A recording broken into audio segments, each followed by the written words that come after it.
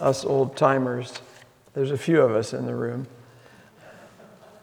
Us old timers are still not used to the startup of the new year, school year, and all that's associated with the startup of the school year coming this early in August. But it does. And so at the later service today, Patrick and Danielle and the whole church gathered for the second service. We will pray over the kids that come today, and we call it, I inherited it, it's been going on here for some years, the blessing of the backpacks. And so we'll pray for the kids, and we've got something that we give them all, right? And we pray for the teachers and the administrators in the school system. And so you have to indulge me. My heart and my mind and my prayers this week have been about that second service more than both services. So it's a little bit skewed to later in the afternoon or later in the morning, but the scriptures are the same. I don't know about you, but I know that one of the reasons my life has been as blessed and good as it has been is because of the teachers that I had when I was young. Now, my first teachers were my own family. I was taught many, many, many, many things before I was entrusted to the school system. In those days, there was no kindergarten where I lived, and so I started school, first grade, at 6.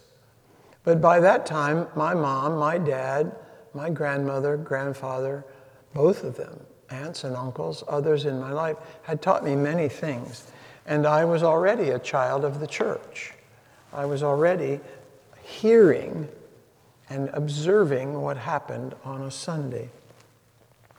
And as I grew, I found that more and more there were among my many teachers who were in the systems that I was entrusted to, those who pointed me in a good direction, those who spoke to me of things that were good and true.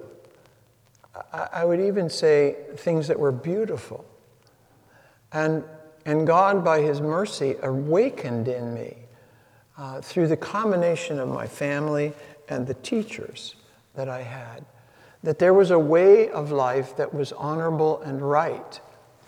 And even though, as a typical teenage boy, I did much that even still I repent of, I had a sense, because of my teachers and the teaching of my family and the teaching of the church, that there was a right way for me to live and a wrong way. I suspect that you could say the same. The scriptures today have been chosen because they are beginning scriptures. They address moments of beginning. In many ways, the story from the Gospel of John, the woman at the well, the Samaritan woman at the well, this is the first absolutely clear evidence in the Gospel of John of a woman coming to a living faith from unbelief, beginning to know that God had a wonderful and good purpose for her, and that purpose had drawn near to her in this man that she saw sitting at the well and needing a drink. And so we hear the story in this wonderful 4th chapter of Jesus telling her, there is a glorious promise from God for you in me. There's something wonderful for you in me. And he describes it as the gift of God. Now, when Jesus says the gift of God, he's capturing in a very limited number of words everything that is good. Everything that is true, everything that is right, everything that is glorious, everything that is worthy of praise, everything that is excellent. And he's saying it's yours if you want it. If you ask of me, it's yours. Now, the scene unfolds in a dry and hot midday in the Middle East. And so the image of water is the powerful tool that God was using that day to speak to this woman. You come every day, and I sit here, Jesus is basically saying. I sit here because human life requires water every day. If we don't get water in 3 days, we're dead. We can live way longer without food than we can live without water. But there's something that you would never have to come and get again. Talking to you today. There is water available to you, spiritual truth available to you, life available to you, that if you once receive it, it will well up in you forever. What a glorious and wonderful, wonderful promise. And most of you, maybe all of you, know how the story unfolds. We've just read the very beginning of it. But it goes from a conversation to conversion. It goes from a conversation in which this woman is being kind and polite, but is being somewhat playful and probing and prodding. And gradually the conversation leads to her changed life forever. From this encounter at the well, her life changed forever. Not just for the rest of her earthly life, but forever. And she goes from experiencing that change, the living water, she goes from realizing that the gift of God is being given to her if she asks for it. She goes and shares it, and a whole town will move in the direction of a changed life, a changed heart.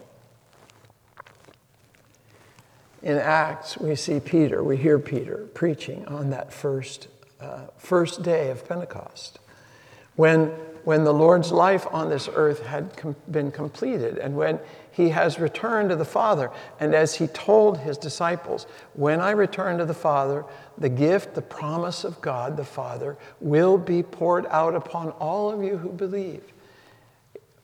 I must return, but when I do, we will send the Spirit of the living God to fall upon all of you. Now the figure of the promise is the coming of the Spirit, which is the same promise that Jesus described to the woman as living water. When the Spirit of God comes, a person is changed, not made perfect, but begins a journey that will well up more and more and more and more and more in a desire to be conformed to the will of God unto eternal life. It's just an amazing first sermon. It's always humbling to everyone called to preach. The power of God in Peter's first sermon. But he declares to those who gather around him, the gift of God has come. The promise of the Father has come.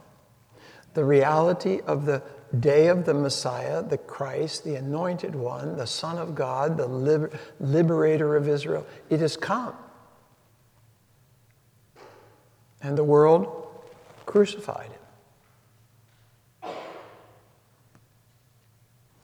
And all of us that are here today are complicit.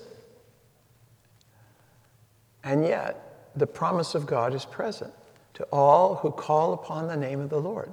The moment you ask for the living water, the moment you recognize the reality that is confronting you, the moment you see the gap between your life and the life you're called to live, hopefully a gap that has been in your life because of those who taught you when you were young, when you were small, or who have taught you in the last 29 months.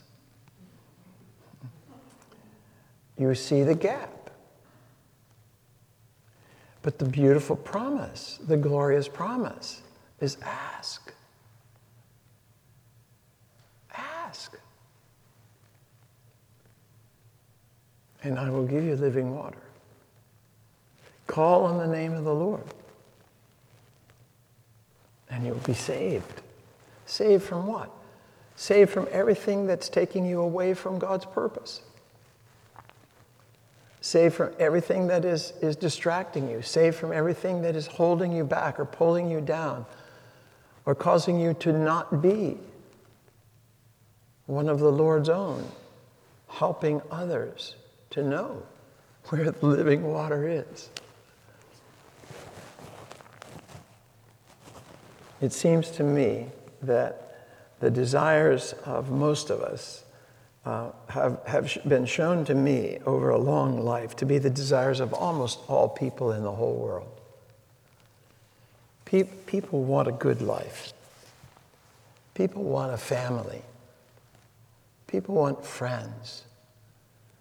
People want productive work. People want to live in harmony and in peace. On the whole, overwhelmingly, human beings desire these things. And they are good things. They are all good things. And they are the gift of God. But it's possible, and we all know this, to live our lives looking for the good in all the wrong places. There was a song, I don't know how long ago it is, it's in my mind this morning, some popular song of looking for love in all the wrong places. There's probably a musician or two or someone with a memory that'll tell me who sang it and when. But isn't it how we all are? We hope the next event will make us happy and that that'll last. We hope that the next thing that we've got our heart set on purchasing will somehow satisfy a hunger deep in us, and it doesn't.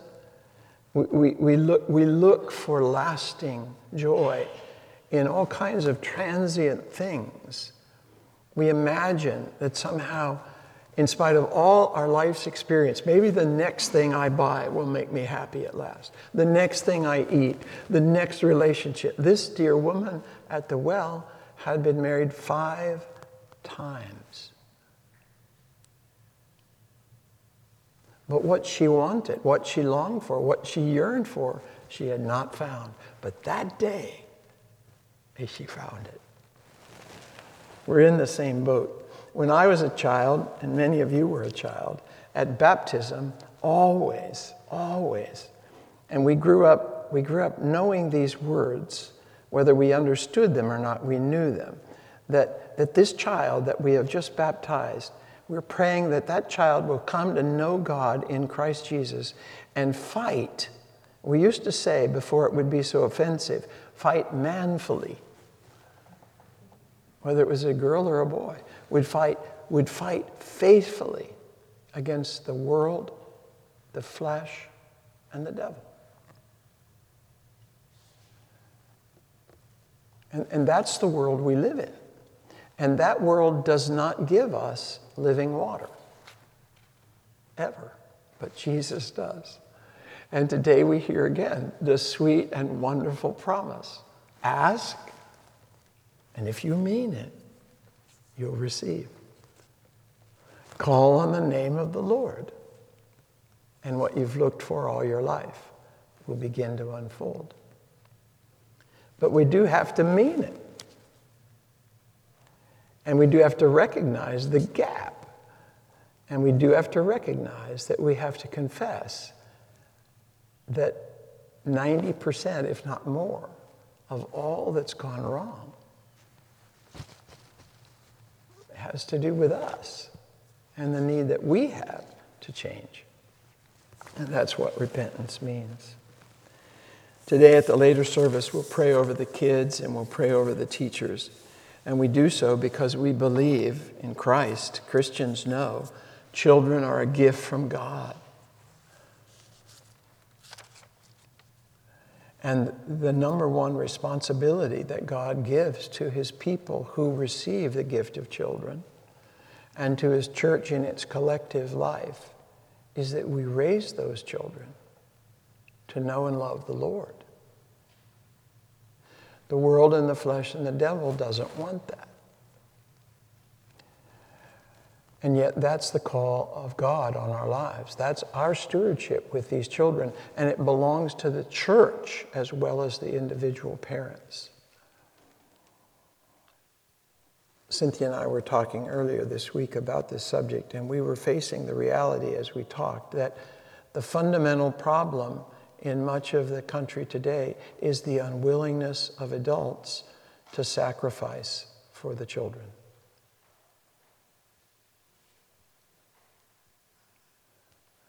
And increasingly, we are in a culture that is destroying our children, destroying them from the purposes of God. Let us join together in prayer today, that not only will it be so in our lives, that we ask for that living water, long for that living water, call on the name of the Lord, yield our lives to the Lord, but that the children that God entrusts to us will come to that same knowledge, and that they will have teachers who understand and pray for these things as well. Please, let's pray. Father, we lift up the school systems and the various environments in which the children of this community, the children of our church, our children, our children's children, are being taught. We pray that you would grant to each of them, known and unknown to us, men and women who love you as well as learning.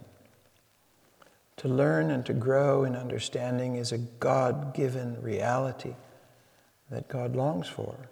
So we come to you, God, asking that they will have teachers who lead them into the truth. And we pray for all those